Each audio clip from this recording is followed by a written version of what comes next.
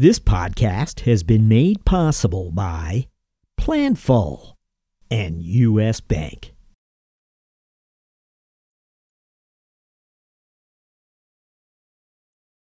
This is episode 588. Hi, it's Jack Sweeney. On this episode of CFO Thought Leader, we're pleased to feature Brian Whalen, CFO of Branch.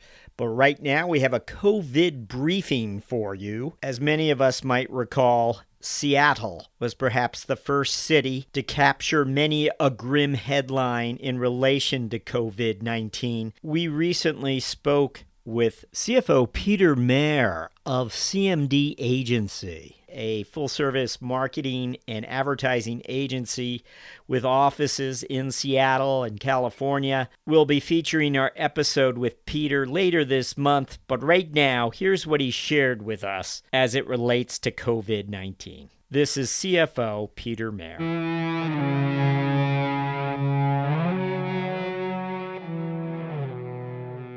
I guess probably in the first week of March, we had to close our Seattle office and have people work remotely.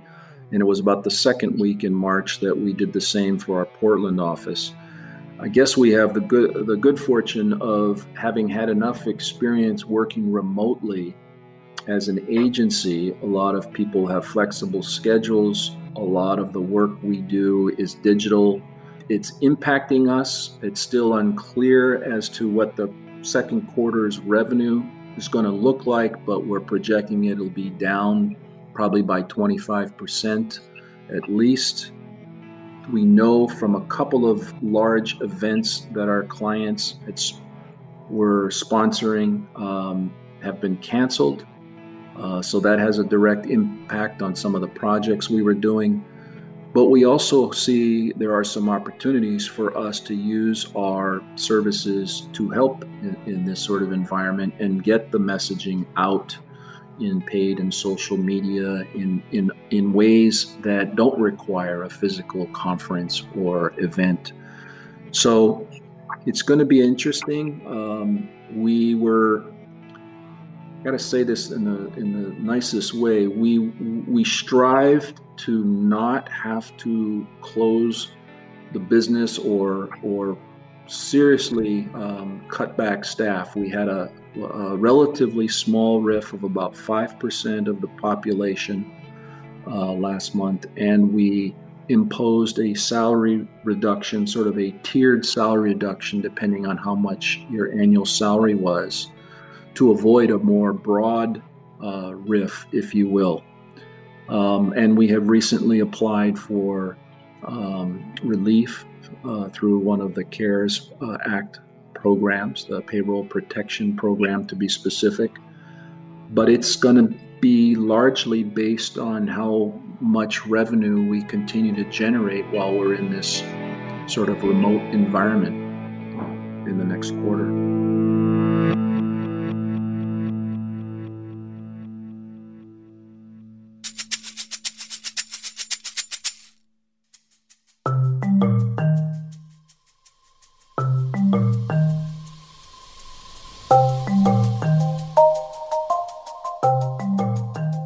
Hi, it's Jack Sweeney. On today's show, we speak to CFO Brian Whalen of Branch, a FinTech startup whose offerings are designed to help your employees operate more fiscally responsible. We speak to Brian about how analytics expertise allowed him to segue from physics to finance and place him on the CFO business development track. Our interview begins after this.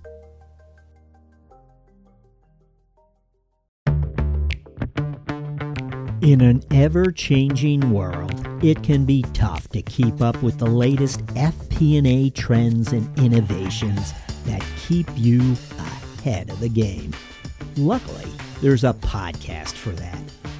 Tune in to Being Planful, the podcast for finance leaders and planning experts, and stay in the know about what's happening in planning and forecasting. Guests like influencer Chris Ortega, Boston Red Sox CFO Tim Zhu, and Brian Lapidus of AFP We'll keep you up to speed on how you can put finance in the driver's seat this year. Find the full episodes at beingplanful.com or wherever you get your podcasts. P.S. Think you might make a great guest on the show? Shoot host Rowan Tonkin an email at beingplanful@planful.com.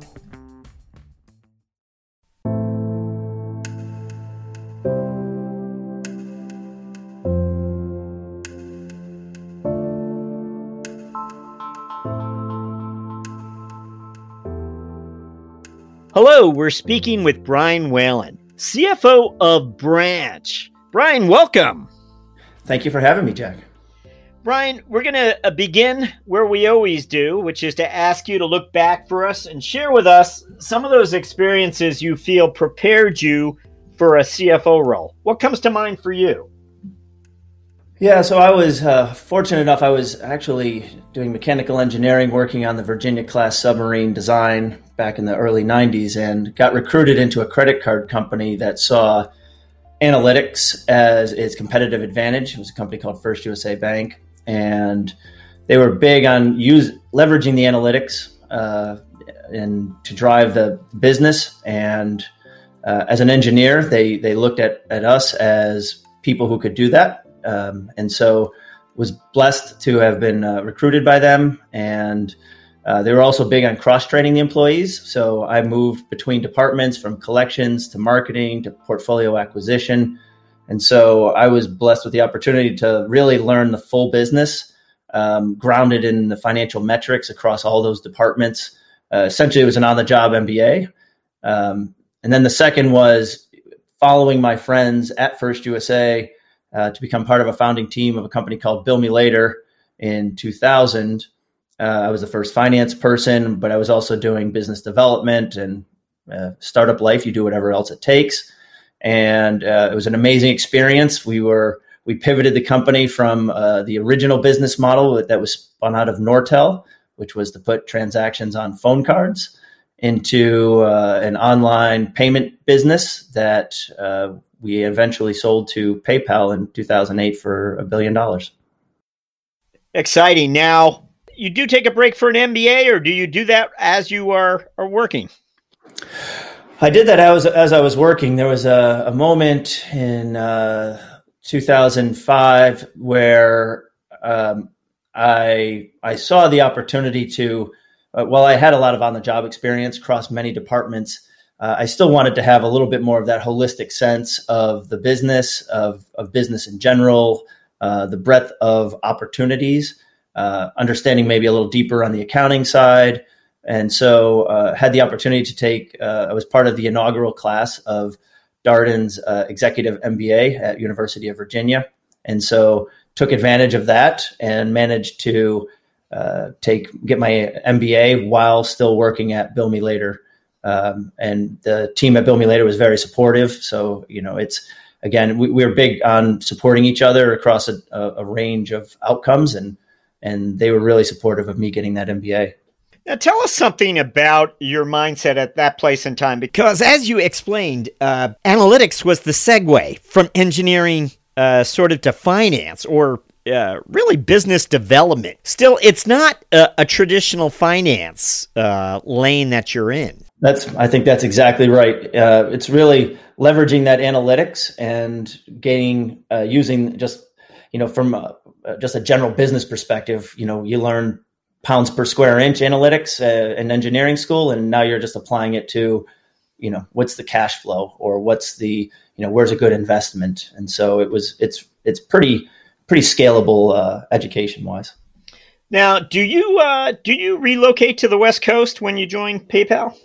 So after the acquisition, I did relocate out to San Jose for 3 years. Myself and my family ran business development for PayPal North America, as well as the pricing, and really it was nice being in the headquarters of PayPal and really kind of steeping myself in their business, aside from the credit business that I was used to.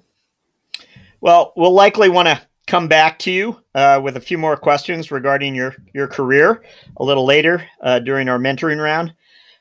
But right now, let's find out about Branch. And I know you've only walked through the door, but tell us about this company and what are some of the challenges you'll be addressing this year? Yeah, so Branch is the only challenger bank working with employers to help working Americans grow their financial stability. So we have a B2B2C business model where we want to help the employers help their employees. It's good for the employers in that a financially stable employee is a happier employee, reduces retention and increases retention, reduces absenteeism. So it really drives value for the employer, which is important in the B2B2C space, as most know. And then helping the employee is the most important, which is, we've often seen the statistic, 60% of Americans have less than $400 in savings. Our goal is to increase that dramatically so that we can have working Americans who have the financial stability. So if there are shocks in the economy, such as we might be seeing in the near future, that they are prepared for those negative outcomes, or even at a more personal level. A child gets sick, a car breaks down, they have the wherewithal to manage that. Are you a founder of Branch, or are you joining a team? I am joining a team. Yeah, it's been a multi-year journey. It's been a fascinating journey for them. They've started with workforce management, always really focused on the employer to the employee, always a B2B2C model. But I'm just hopping aboard mid-flight, if you will. And help us connect the dots here. It seems to me your past experience is pretty much a straight line here. But tell us, as you had those initial conversations with the folks at Branch, it was clear to you that you could bring the type of value they were looking for in a C-suite executive. Yeah, so they really moved from a SaaS business into sort of this FinTech banking like business model. And so, I've been doing FinTech for 20 years, probably before it was even called FinTech. And for me, the opportunity was to leverage, having seen all of the range of outcomes of a FinTech business, great exit to PayPal. I've sold a couple companies at a much lower valuation to other people. And so for me, it was leveraging my understanding, I think, of building out unit economics. Really, how do we invest in the business? How do we manage liquidity, debt, equity, so that we can have the best runway that we could have? And so I think that's where really the overlap between myself and the Branch needs was critical. It's just given that you're just arriving, I usually ask this type of question.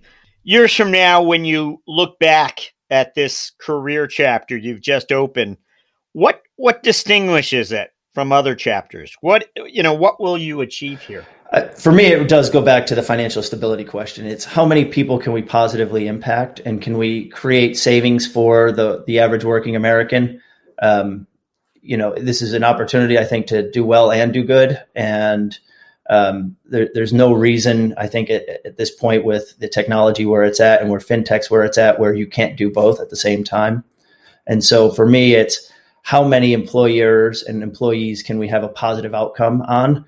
My goal would be 10 million, whatever the right number is. It's move that 60% having less than $400 down. If we could cut it in half, if we could eliminate it, obviously that would be the ultimate goal. That's the obvious North Star. But moving millions of people into that positive space is really the measure by which I'll be judged. So you're helping the employees of organizations become financially responsible? Is it the company itself who adopts Branch's offerings, and Branch's offerings helps the company, their employees, more fiscally responsible? What's the approach exactly? You've basically captured it. So we sell into the employers. So we will sell an employer on the ability to help their employees have better financial stability. And so fundamentally, what we provide to the employees is a no-fee checking account with a debit card. They can attach their direct deposit right to it. So it's very highly focused on the underbanked. or unbanked, as the case may be. We provide them that free checking. They also, within the application, can pick up additional shifts. So there's I have a shortfall in my cash flow this week. I need to pick up a little because, I want to go on vacation, whatever the case may be. They can pick up shifts right through the application. Additionally, there's earned wage access. So if they need, the car breaks down and they need to tap into a couple $100 a week early, they've already worked it. We have that integration with the employer so that we know the employer, that they've already worked at the employer for the reasonable amount of time.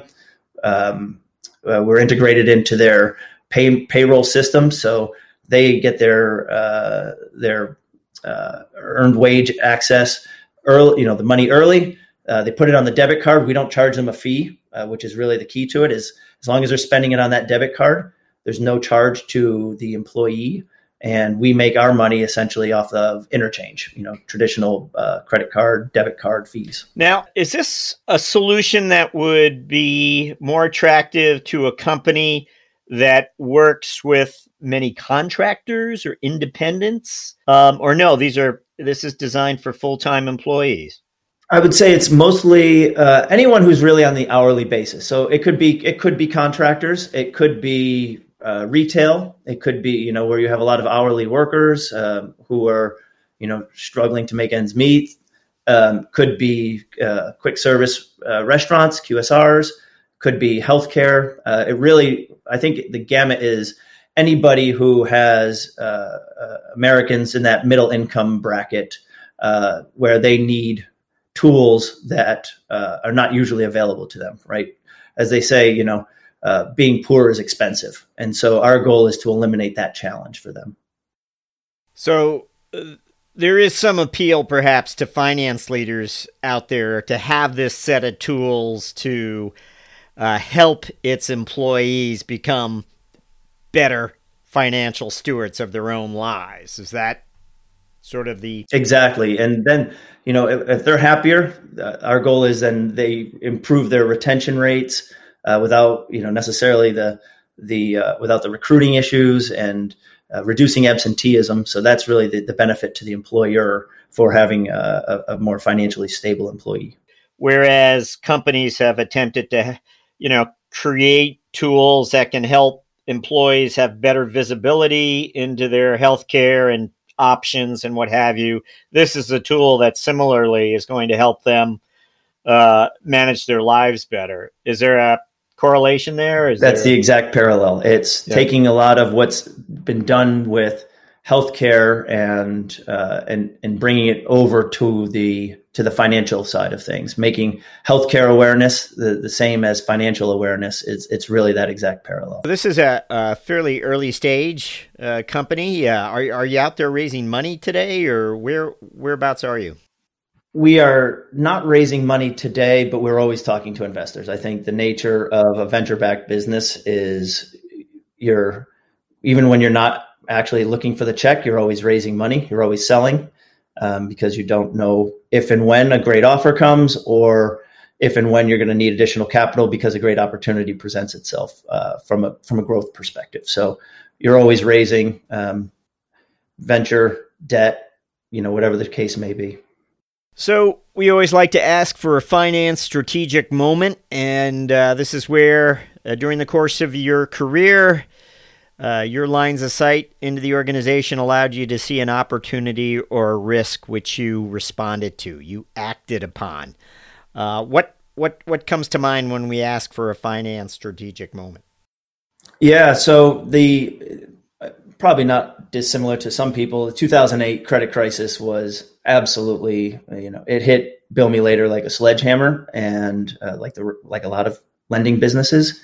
In 2007, when the subprime mortgage began to face troubles, we thought it might have more implications than it did without knowing really the extent that it was going to be.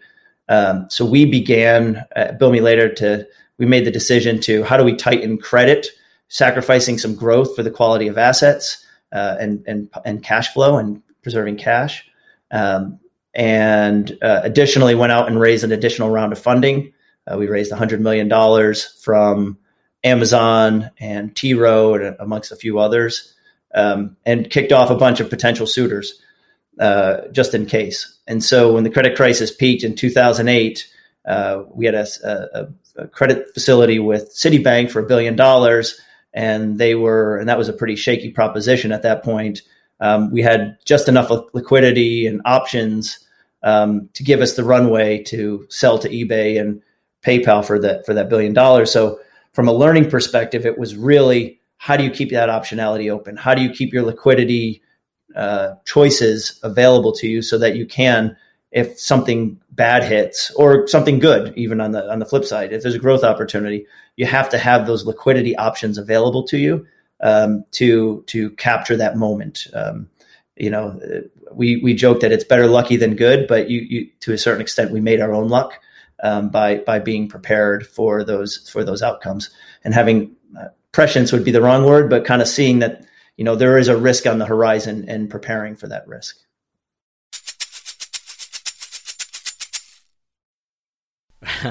Well, we certainly know that to be true these days. When we return, Brian Whalen enters the mentoring round. After this. The business landscape is changing quickly. As the pressure to manage expenses efficiently and strategically increases, you need solutions that not only help drive down costs and improve efficiencies, but meet the changing needs of your business. At U.S. Bank, we can help. We'll work with you to uncover your specific payment challenges and bring you proactive and innovative solutions and strategies that help you meet the financial goals of your organization. Our commitment to doing the right thing for our customers has earned us the designation of one of the world's most ethical companies from the Ethisphere Institute for 6 years in a row. To learn more, visit us at usbpayment.com. We're back with CFO Brian Whalen, and we're entering the mentoring round, where we begin with a big question. What is it that's exciting you about finance and business today? Finance-wise, the tools available, frankly, to make sure that the entire business sees the financial impacts of what they do. I remember once upon a time we built a system at First USA so that we could show people how certain credit card portfolios were working.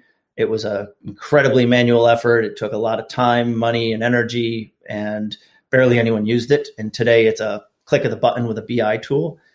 So to me, that's a fascinating tool that really can help the whole company get aligned around business metrics and goals and forecasting and outcomes. And then, from a business model perspective, the idea that we can put banking on a mobile app for people, reduce that cost, that infrastructure cost that the big banks have, right? We don't have real estate that we have to manage. So we can actually provide the services to the working Americans without the fees and the overhead, and hopefully make banking a little bit cheaper for them and a little bit better for them, and give them services that they otherwise wouldn't have. I mean, as an example, going back to the sharing shifts, that's something that would have had to have been done back in my day when I worked at a supermarket. You'd have had to call somebody else to cover for you, and now you can just do it right on your phone. So I think it's a great place to be from changing the business model standpoint.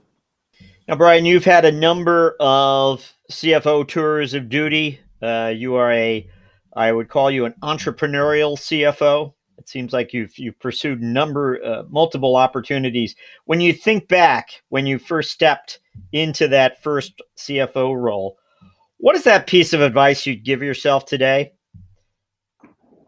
Don't be afraid to hire people smarter than you. There's always this, I think, especially when you're in your first role, that moment of, you want to be, there's the risk that you want to be smarter than everybody else, that you want to have all the answers. And it's, take a deep breath. It's okay to not have the answers. Make sure you have that self-awareness to know where your gaps are, and find people who can fill in those gaps for you. There's nothing more important than a team, because, even whether it's in sports or business, not everybody can do everything, and find the people who are going to make you a better better at your job, and you can make them better at theirs. So build out the team and find the best people you can. It's somewhat obvious, but at the same time, I think when you're initially getting into those roles, it can be a little bit of you can let ego potentially get in the way. I want to take you back to, I'll call them your square peg days when you were an engineer, perhaps. I think it's something that it's important to draw out, that not everyone starts on the same track that leads them to a CFO role. That's for sure. Some have to change altogether. I think you were perhaps a square peg at one time. What did you experience way back when? So when I was in high school or whatnot, I really did want to be an engineer. I loved jets and wanted to be an aeronautical engineer, and ended up as a mechanical, very close to. But I think what I learned was what I loved was pace, a faster pace. Nuclear submarine design takes 10 years to deliver a product, which for good reason. But for me, that was too slow. And so for me, finance, and especially the entrepreneurial side of the finance, was how do I find opportunities where I can help grow things quickly, find new opportunities? Where do we spend time today? It's different than where it was yesterday. And so stumbled into more of the financial aspect of it, not with any plan, but with the knowledge that I wanted to do things that were fast and exciting and growing a business. And so I think then within that, found that finance was the calling for me. Although, with a background in marketing and business development, to bring that flavor to the finance role. To have that self-awareness then was important, meaning that you realized you couldn't be satisfied unless your world was going to move a little more quickly. Want to see if you can reflect a little more in a personal nature. We always like to ask if there's a habit or a routine that you have that you believe in some way has contributed to your professional success. So it's something on your personal side that you do that has in some way contributed to business success. Yeah, I love history. So it used to be a lot more reading, although I think we can agree that podcasts are eating a lot of the reading world.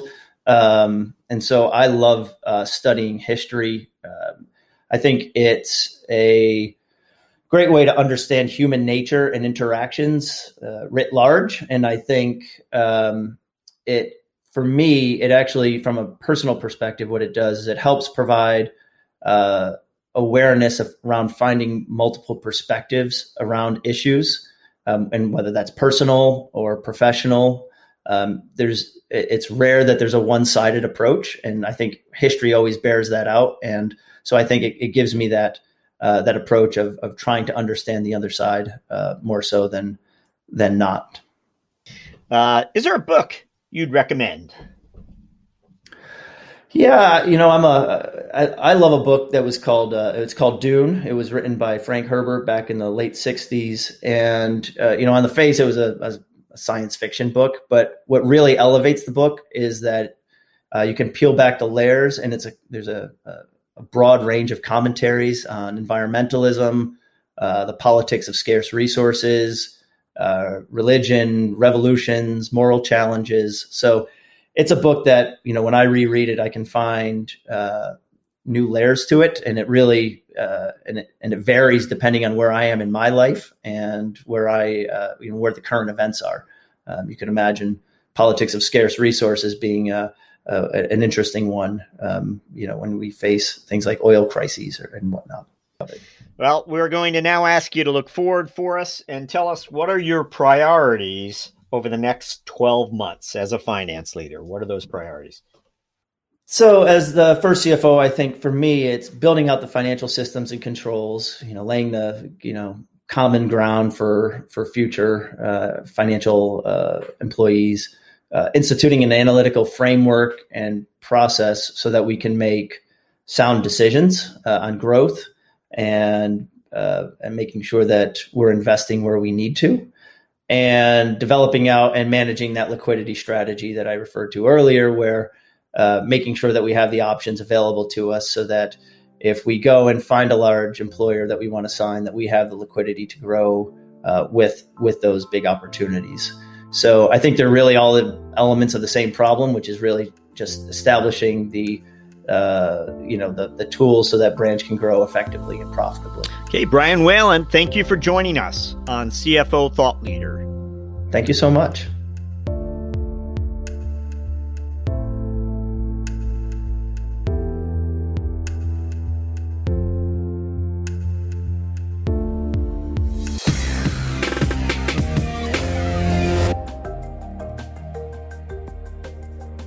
Hello, listeners. Do us a favor. Be certain to subscribe to CFO Thought Leader on Apple Podcasts, or if you're an Android user, check us out on Spotify or Google Play. If you like the show, please recommend it to a friend.